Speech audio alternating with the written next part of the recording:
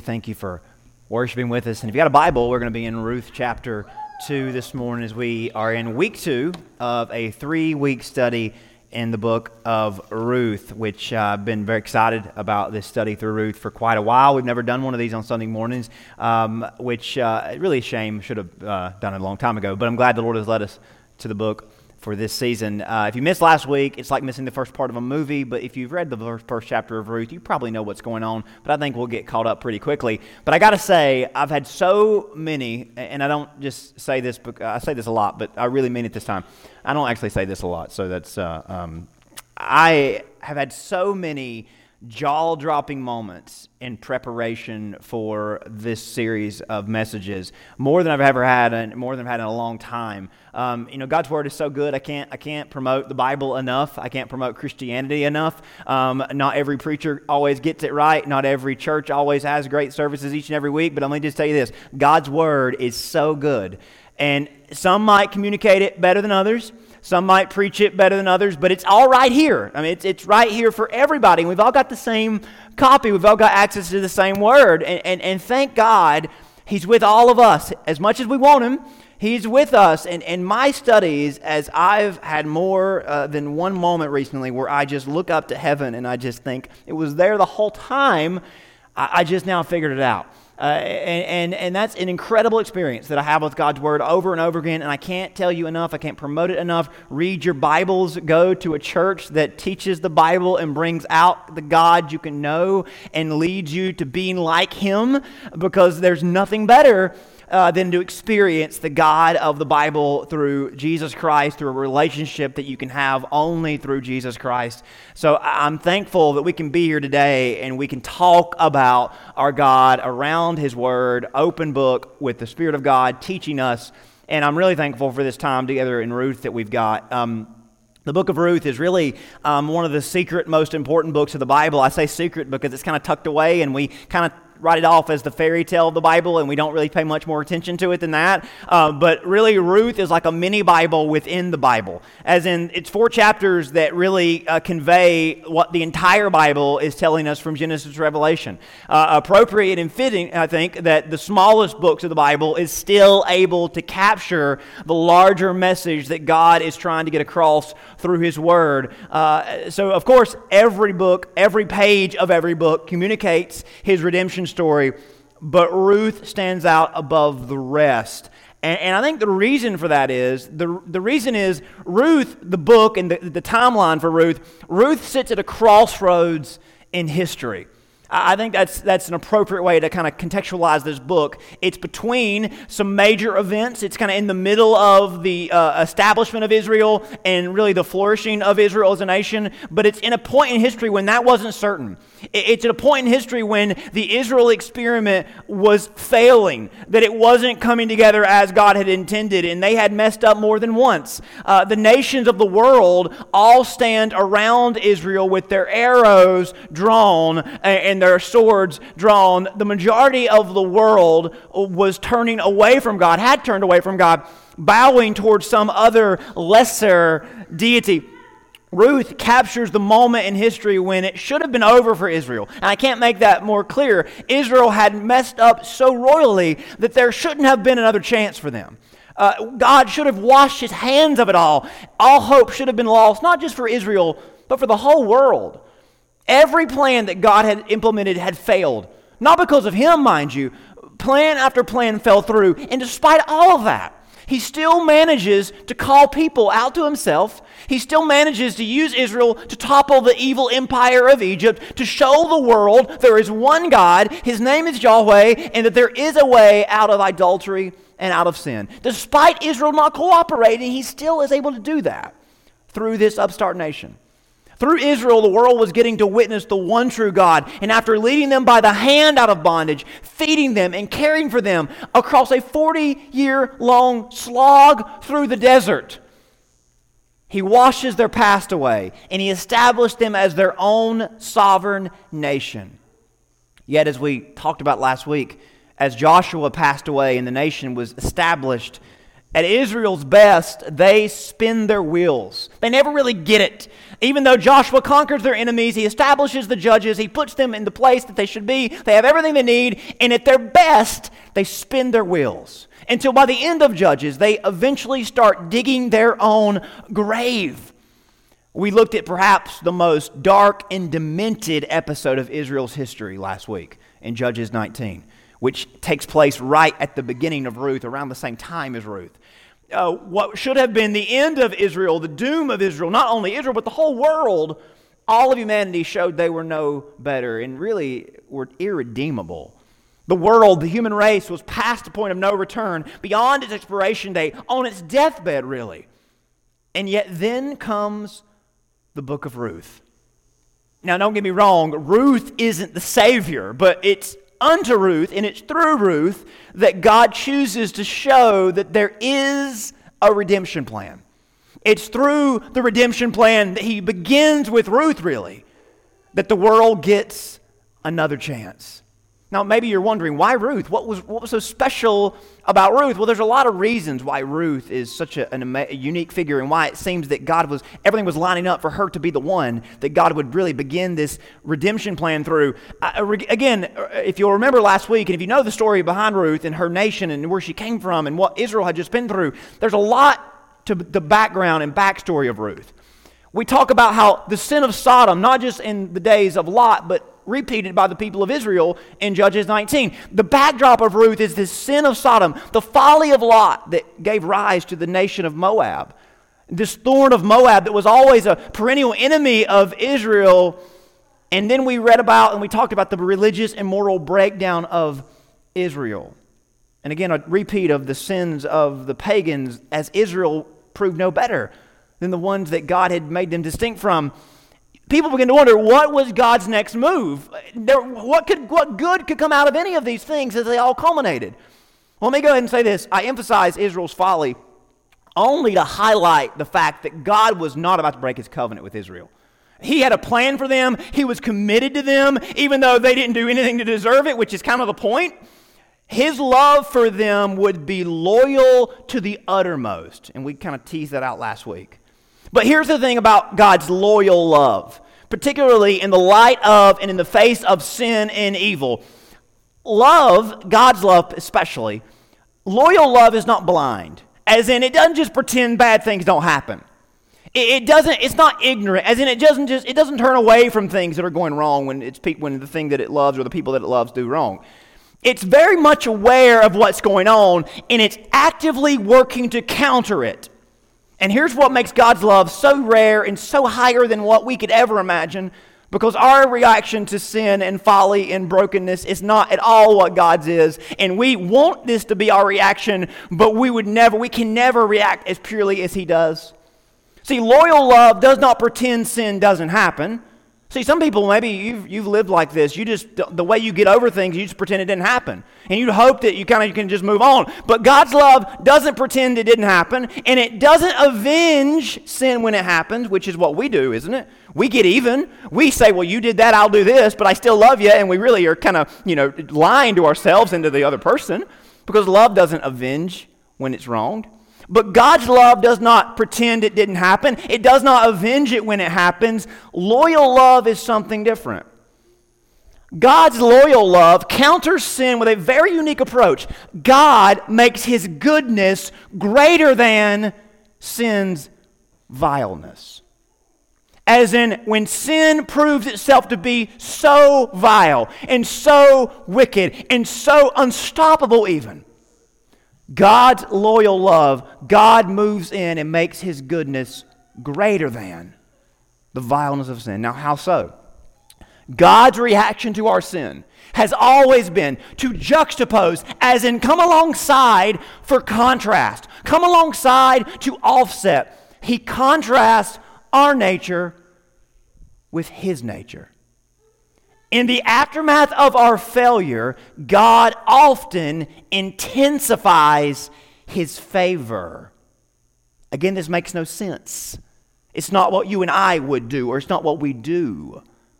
But in the aftermath of our failure, God often intensifies his favor to show us that we had no good reason to do what we did, to invite us to come back to him and raise our level of accountability as well, so we would not walk away again. Now, that's what God is doing through Ruth and in Ruth. That's why God is going to do what he does through Ruth with all these underpinnings and all that's on the spotlight, or all that the spotlight is on, almost anticipating judgment, expecting judgment.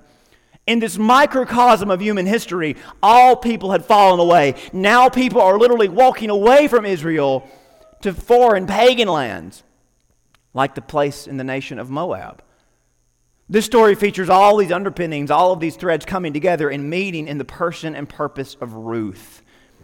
As Israel commits a Sodom-level sin, yet avoiding judgment, the nation wonders what will come next, and God brings a daughter of Moab into the land.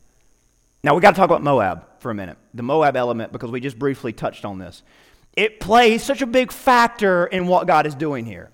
The people of Moab worshipped a god called Chemosh. Now, we'll talk about him in a minute. I say worship because nobody did it excitedly, as in nobody was excited or looking forward to worshiping this god.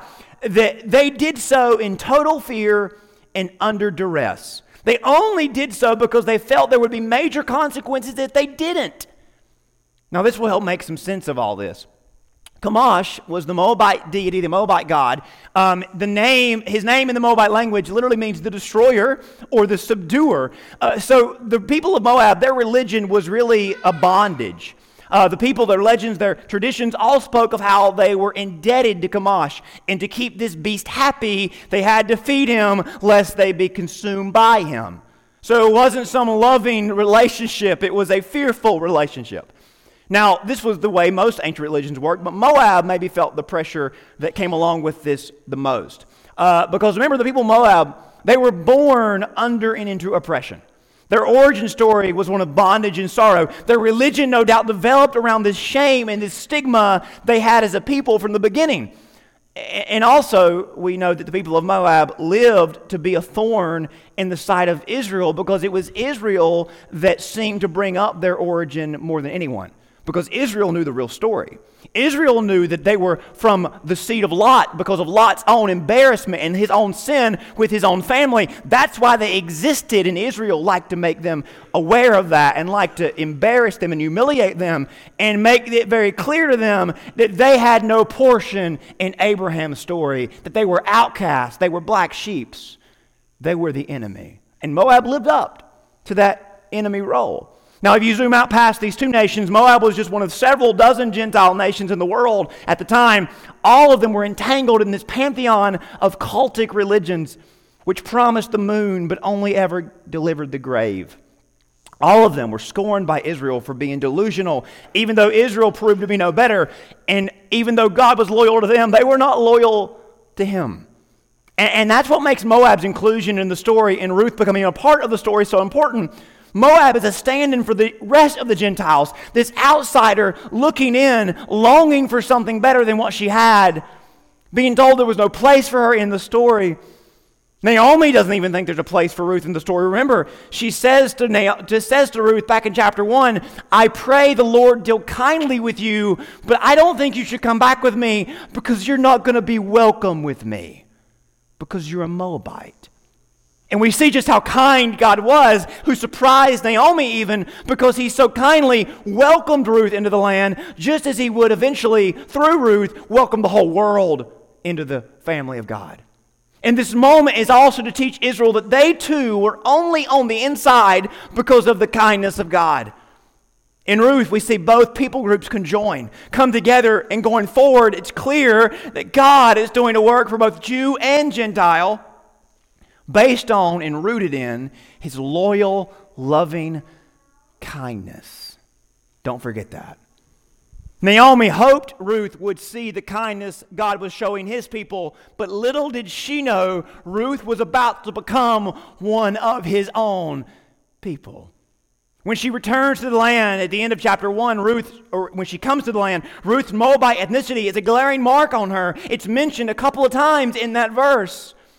Ruth would have been looked down upon, but because Naomi was an aging widow and Ruth was her caretaker, she was tolerated. But chapter 2 tells a story about Ruth being much more than tolerated. It's a story of her being celebrated, her being adorned with a kindness unheard of for someone like her, because she comes face to face with, she comes under the favor of, she comes into the field of a one-of-a-kind man. A man that seemed too good to be from this world, and that's what the first half of Ruth 2 is all about. So as we read these first 13 verses, I want you to pay attention to the references to kindness and favor that are made, and pay attention to how Ruth reacts to just how good she has it in a land that should not have had a place for someone like her. Ruth chapter 2, verse 1 begins, and this is just for us to be aware. This isn't really, they don't know this yet. There was a relative of Naomi's husband, a man of great wealth, of the family of Elimelech. His name was Boaz. That's kind of in parentheses. And now the story continues. So Ruth the Moabitess said to Naomi, "Please let me go to the field and glean heads of grain after him in whose sight I may find favor." And she said to her, "Go, my daughter." She didn't know if she was going to find a place that they could find food from, but she was hopeful. Then she left and went and gleaned in the field after the reapers. And she happened to come to the part of the field belonging to Boaz, who was of the family of Elimelech. And again, she doesn't know this. And now, behold, Boaz came from Bethlehem and said to the reapers, "The Lord be with you." And they answered, "The Lord bless you." Then Boaz said to the servants who was in charge of the reapers, "Whose young woman is this?" Or, where is she from and why is she here? So the servant who was in charge of the reapers answered and said, "It is the young Moabite who came back with Naomi from the country of Moab." Notice, no one knows her name. Her name was in the Moabite language, so she would not have told it. She couldn't even speak Hebrew. So that's very important because we don't find out that Boaz learned her name until much later. Verse 7, and she said, "Please let me glean and gather after the reapers among the sheaves." So she came and continued from morning until now, though she rested a little in the house. Then Boaz said to Ruth, "You will listen, my daughter, will you not? Do not go to gleaning in another field, nor go from here, but stay close by my young women. Let your eyes be on the field which they reap. Go after them. Have I not commanded the young men not to touch you? When you are thirsty, go to the vessels and drink from what the young men have drawn." So she fell on her face, bowed down to the ground, and said, "Why have I found favor in your eyes, that you should take notice of me, since I am a foreigner?" And Boaz answered and said to her, "It has been fully reported to me all that you have done for your mother-in-law since the death of your husband, and how you left your father and mother in the land of your birth, and have come to a people whom you did not know before. The Lord repay your work, and fully reward be given you by the Lord God of Israel, under whose wings you have come for refuge." Then she said, "Let me find favor in your sight, for you have comforted me, and you have spoken kindly to your maidservant, though I am not like one of your maidservants." A couple of things. There's two big institutions that we got to talk about to understand just how amazing this text is. Again, verse 1 is important because of Ruth's current condition. As we're told, we're told that she has, or Naomi has a relative that really could help Ruth's situation out. Now, let me explain why this is important. In the ancient world, women had virtually no rights. They were very vulnerable. It's hard to explain, but it's easy to detect, as in it's hard to explain why that was so, but when you read history, it's easy to see that it was so. It's bewildering, but it's believable when you read history and see how things went. If you study ancient civilizations, economics, religions, they all have one thing in common. They were spearheaded by men, and they saw women as commodities. Every ancient religion except Judaism, subjected women at the leisure of men. So if religion positioned women this way, you can imagine how general society treated them. So when you read the Old Testament, if our modern minds think some of the policies and agendas are a bit odd, and if you as a woman find them a little bit difficult to understand, just know that in the Old Testament, God was doing radical, revolutionary things to infuse equality and justice into creation. Something that would not happen overnight in a world that was dominated by the opposite. Therefore, in God's efforts to raise women's status to equal with men, he built into the law extreme measures to help protect and support women, especially widows, so as to keep them from becoming homeless or succumbing to even worse. To ensure that they retained the benefits of their husband's estates, widows were to pursue relationships with a relative of their deceased husband, and a relative couldn't claim the man's property without also marrying his widow. Now, in the Jewish custom, this was called the Levirate marriage clause, and you've heard it referred to as the kinsman redeemer. The Hebrew word is goel. I know it sounds complicated, but in a world that would soon leave the likes to fend for themselves, this was revolutionary and extremely progressive. This would prove especially protective and opportunistic for someone like Ruth, who technically couldn't really be a benefactor of this because she was a foreigner, but Naomi was going to vouch for her integrity and for her worthiness of this sort of clause. She could have easily been removed from her husband's family and estate. She could have easily been cast out of the land in general. But in this case, she would have been protected by the law and given special benefits, not meant to hold her back, but to help her up if she was in a vulnerable situation. So as Ruth comes into a land that she'd never known before with her mother-in-law would have been very well aware that Ruth's story wasn't going to end, that it really could have a new beginning, because she could technically could hold on to the land that her father-in-law and her husband once had, that Naomi could not get because she was too old to remarry, but Ruth could be the benefactor of, and that it would always be hers, protected for her by this clause written into the Jewish law. So we're told her in-law's relative is Boaz, so that we're clued in to where this story is going. She doesn't realize that she's going to this field. Naomi doesn't realize it yet, but we're told this so that we are prepared for what's to come.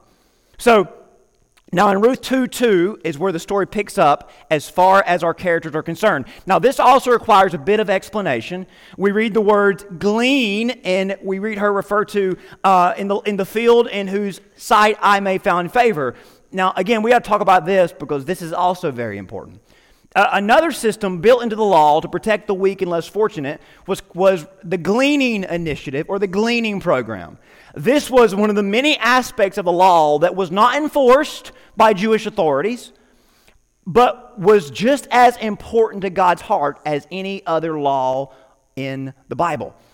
Again, in fact, the fact that it wasn't enforced because it was so extravagant, which might be because it so reflected God's heart that man's heart rejected it and rationalized against it. Now, I want to look at one of our favorite books of the Bible, which is the book of Leviticus. Leviticus is going to explain this for us. A quick note on it, Leviticus. What's the word or idea that comes to mind when you think of Leviticus? It's probably holiness, as in it talks about the holiness of God and the standards of God. Now, most of the book is about procedures for worship, but the latter half gets into practice and lifestyle. Now, I want you to pay attention to probably the most important chapter in Leviticus, Leviticus 19. The Lord spoke to Moses, saying, "Speak to all the congregation of the people of Israel, and say to them, you shall be holy, for I, the Lord your God, am holy." So chapter 19 is about, okay, you know how to worship, you know what day of the week to do it on, what to wear, when to go, and how to do it. Now, here's how you should live. So if you want to be like your God, if you want to know your God, here's what you need to know. He's holy, and you need to be holy too. And the rest of the chapter goes on to talk about the things that we should do to be holy like God, things that will most reflect God's holiness and allow His holiness to come and be channeled through us. Now get a load of Leviticus 19, verse 9. "When you reap the harvest of your land, you shall not reap your field right up to its edges, neither shall you gather the gleanings or what you drop after your harvest. And you shall not strip your vineyard bare, neither shall you gather the fallen grapes of your vineyard. You shall leave them for the poor and for the sojourner or the stranger." And this is God's justification for that. "I am the Lord your God. This is what I want you to do." No questions. Notice there's a lot of yours in there, isn't it? your vineyard, your land, your field, your. Guess what? Really, it's God's. And if you want to experience the holy God, and you want to be holy like Him, this is something you all can do. Now, the reason why this was not enforced by the Jewish authorities is because they did not like the implications of this. We wouldn't either. Because they wanted to keep all that was theirs. God said, nah. You leave the four corners for the poor and the stranger. And if you drop something, don't go back and get it. If there's some left over, you leave it there. And make sure you don't pick everything off every vineyard. That's not for you. Who are you to tell me what's mine? And God says, I am the Lord, your God. Now, at the end of this chapter, God signs off by saying, love your neighbor as yourself. We've heard of that before, haven't we? Now, a chapter about experiencing God's holiness, about being holy, turns out to be all about being kind and extending kindness. Wow. Especially to those that aren't like you. You know what that tells us? That when we think holy, we should think love. And when we think love, we should think kind, because God has been kind to us out of the abundance of His holiness. That's what gleaning was all about. Choosing to leverage your field for the poor, the foreigner, the widow, the orphan, to allow them to gather grain from the corners, any stalks that you drop. This is repeated not once, not twice, but 3 times, again in Deuteronomy. When you reap your harvest in your field and forget a sheaf in the field, you shall not go back and get it. Well, I can't. If I don't go back and get it, somebody else will get it. That's the point. It shall be for the sojourner, the fatherless, the widow, that the Lord your God may bless you. Whoa, what does that mean? As in, if you want to really be blessed by God, learn to do as God does. As in, live with kindness flowing from His heart. And again, it wasn't just about doing for others for the sake of others. It was about an invitation to truly experience God. Because as we talked about, God's brand of holiness is so pure. He takes responsibility for a mess He did not make. We can't comprehend that, can we? But we can learn about it and we can follow His model. We resist this because we allow the devil to talk us out of it, because we see people that we don't think deserve something and we feel like we're losing something. And if that's how God's people see the world, if that's how God's people see other people, then the devil's already won. So, you want to know God? Walk in His holiness. You want to know holiness? Walk in His love. You want to know God's love? Walk in His kindness. And refuse to let anybody or anything talk you out of it, because they will. This will take you beyond religion, beyond self-righteousness, beyond a game of who's better, who's deserving, to a place where you see God for who He is and who He has made you. Boaz was one of the rare people willing to walk this path. This was not a normal custom in his day. People rarely did this. You read the prophets, they condemn Israel for not doing this. But Boaz was one of the few that did. And Ruth would obviously benefit from it, just how we all find benefit from Christ, who left more than just the corners for us. But more on that in a minute. Look at verse 3. It says, she left and went and gleaned in the field of the reapers, after the reapers, and she happened to, as in it just so happened that she came into the field of Boaz, someone who was a relative of Elimelech. Now, I think the writer is wanting us to think, well, this isn't a coincidence, is it? I mean, she thinks it is. She doesn't realize this is going on, but we need to talk about the difference between coincidence and providence. Because Ruth thinks, and the writer is making kind of a wink at us by saying, oh, just coincidentally, she went into Boaz's field, but we know there's more to it, don't we?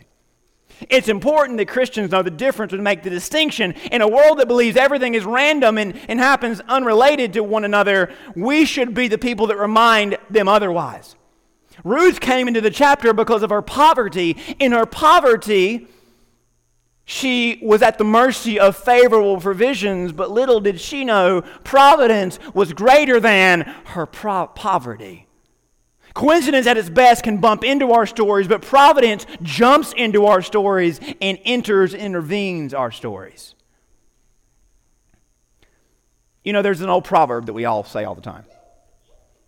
Everything happens for a reason. As in, nothing happens that doesn't have something that is intended to follow up that matters or makes a difference or means something. You know, I don't know if that's true. It's not biblical. We just kind of say it. I don't know, and I don't think the Bible teaches that everything is intended or inspired by God, but I do know that everything happens right in front of Him. I do know that. I do know that He either causes it or He allows it. And this story teaches us a better proverb than, well, everything happens for a reason. This story teaches us that everything that happens is redeemable. As in, Ruth was just so happening to walk into a field that was related to her, a man was related to her father-in-law. So this tells me this: we don't know why the previous stuff happened, the sin of Judges 19, the tragedy of Lot, the thorn of Moab, the breakdown of Israel. We don't know why that happened, and I don't think God wanted that stuff to happen, but He let it happen, and He didn't judge them in response. And what this tells me is that everything happens can be redeemable. Everything happens as in God can redeem everything. If we will just pay attention to what He is doing and the invitation He is giving us. If we respond and pursue Him. Everything that happens is redeemable. Everything happens for God's redemption to make a difference through in Him. The key verses here are verse 10 and 13. As Ruth expresses exasperation and overwhelming joy for how Boaz is treating her. She falls on her face and she says, "How have I found favor in your sight? Not only am I a widow, not only do you not know me, but I am a foreigner. I'm a Moabite."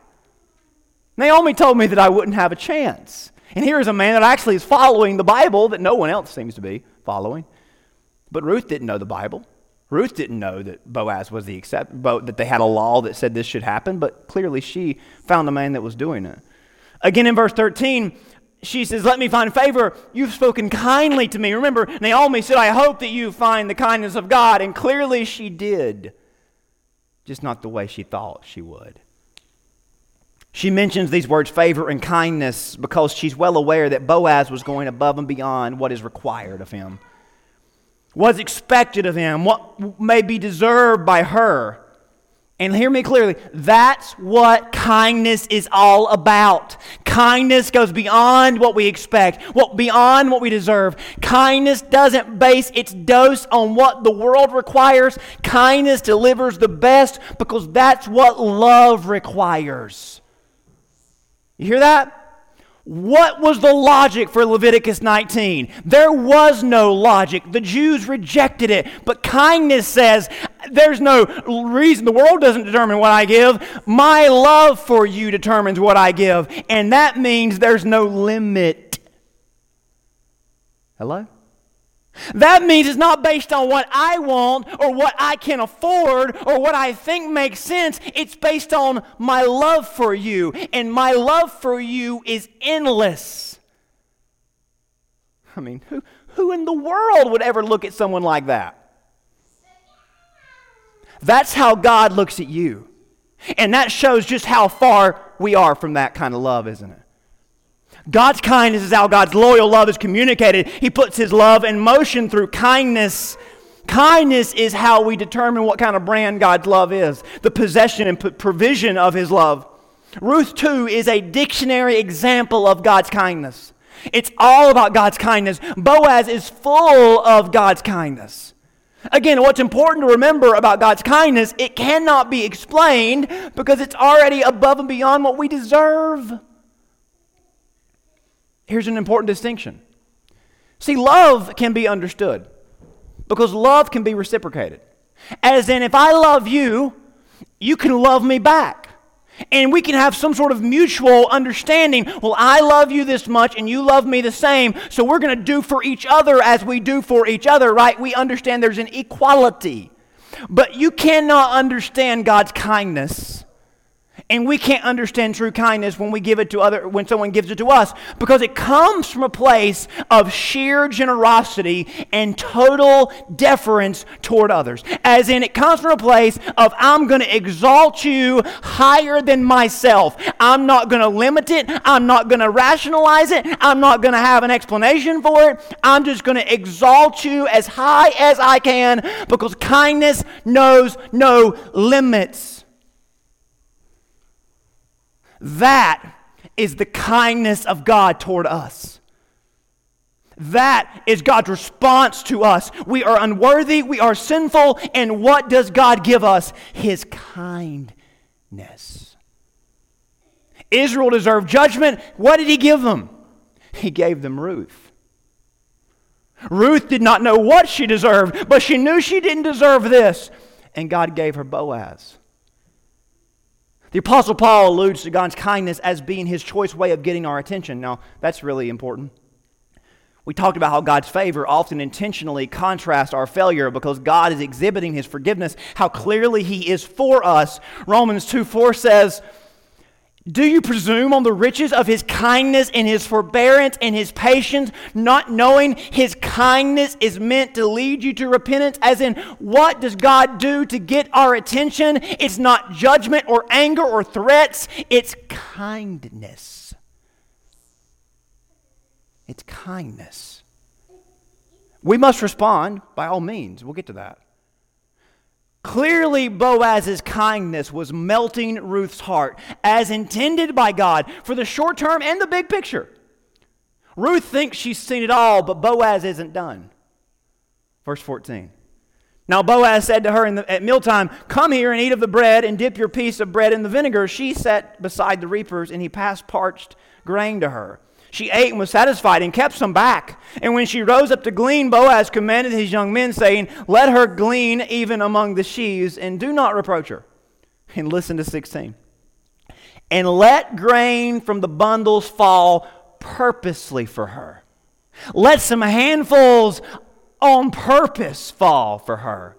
Leave it there that she may glean it, and do not rebuke her. And as she comes back and gets more and more and more, you don't say a word. Handfuls of purpose. Let grain fall purposely for her. Now, I want you to get this. This is so big.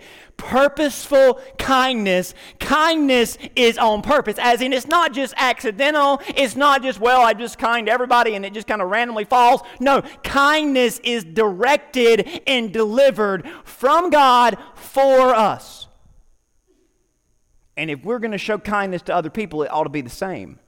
It's on purpose. It's directed and delivered from God, signed, sealed, delivered to us. Now, I think we see where this is going. Don't you see this is the gospel?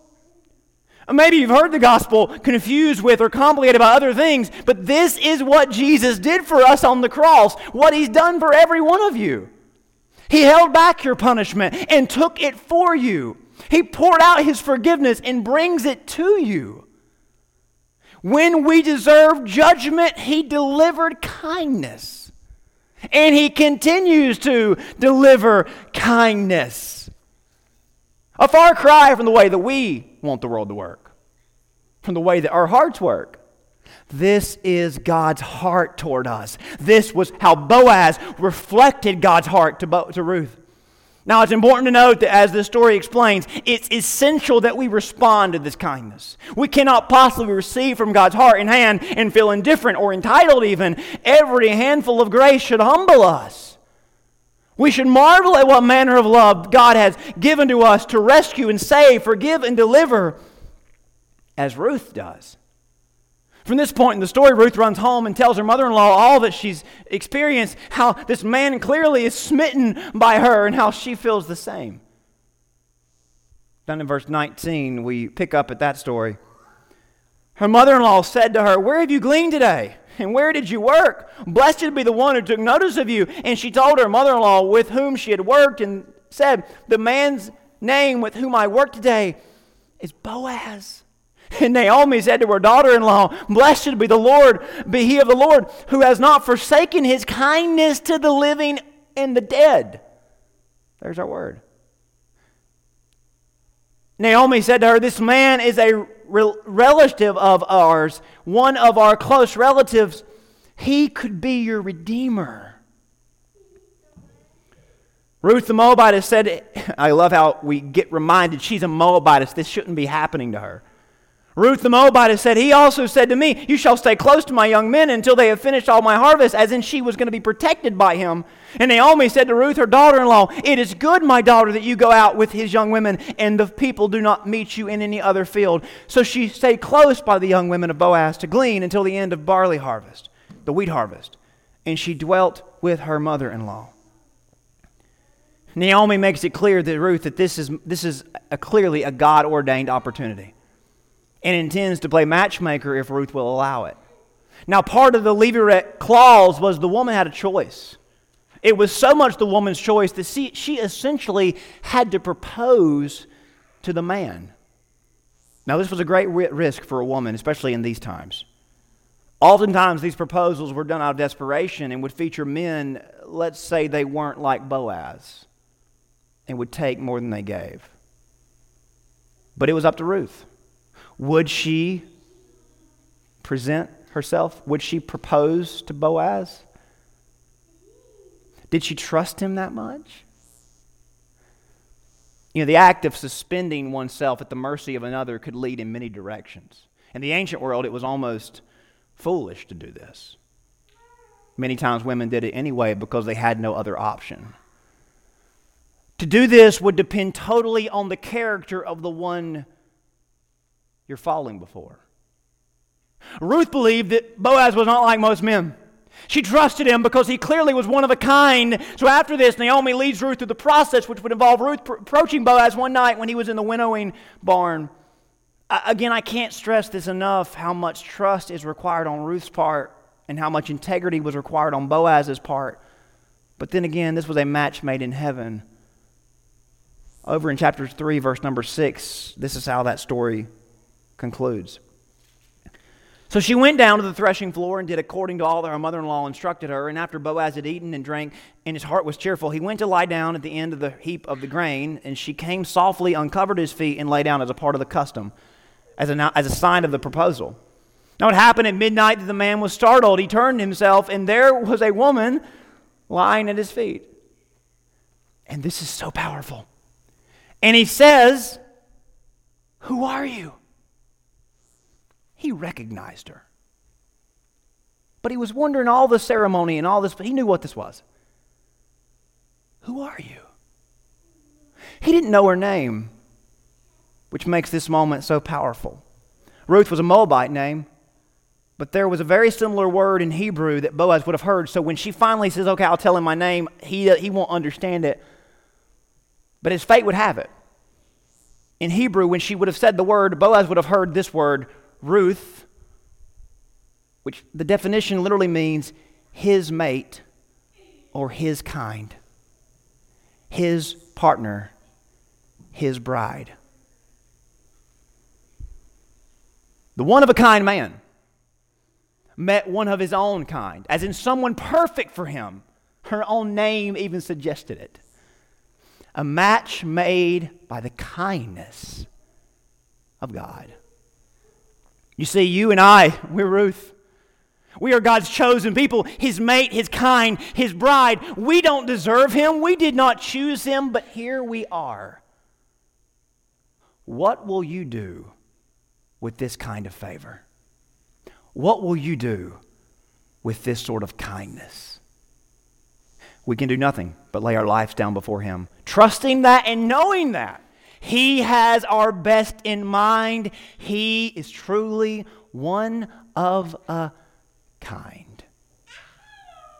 You and I are invited every single day to cast ourselves, suspend ourselves before the Lord, knowing that we are right where we need to be. He has invited you and I, He has invited everybody here today to come and know Him, trust in Him, and find true life in Him. His kindness has been poured out abundantly, and it's very clear how He feels about you. It's very clear He has a plan for you, He has a purpose for you, He has a place for you. That cannot be disputed. Our hearts cannot be neutral to this. Our hearts cannot be numb to this. We feel this invitation. How great the kindness of our God is. How great the goodness of our God is. What will you do with this kind of match, with this kind of invitation? Let me pray for you. Father, thank you so much for this story that expresses the kindness of God in a way that is just beyond us. The way Boaz was not so much worried about building his own kingdom in this world, but he was wanting to make a difference in someone else's life. Just so happened that as he was living that kind of godly, kind lifestyle, that he ran across this woman that was looking for something great. Little did they both know that this was a match made in heaven as he was being kind, reflecting the kindness of God. And here we are all these years later, and our story is Ruth's story. We have no place in this story. We have no deserving in this story, yet you have given us a place. You have given us our own chosen place in the story of redemption. You've called each and every one of us by name, and you invite us to know you, to come and trust you, to suspend ourselves before you in total faith. God, all we can do is just respond in humility and marvel at how great and how good and how kind you are. God, I pray there's somebody in the house today that they've never heard you described this way and they feel your kindness pull at their heart. Lord, let them make a decision today that would change their life. Let them come before you and trust in you and give their life to you and be forgiven of their sin and be delivered from their past. Lord, for everyone else, let us find renewal and rededication in this amazing promise that we could have never deserved, yet it's been freely given. We ask this in Jesus' name. Amen.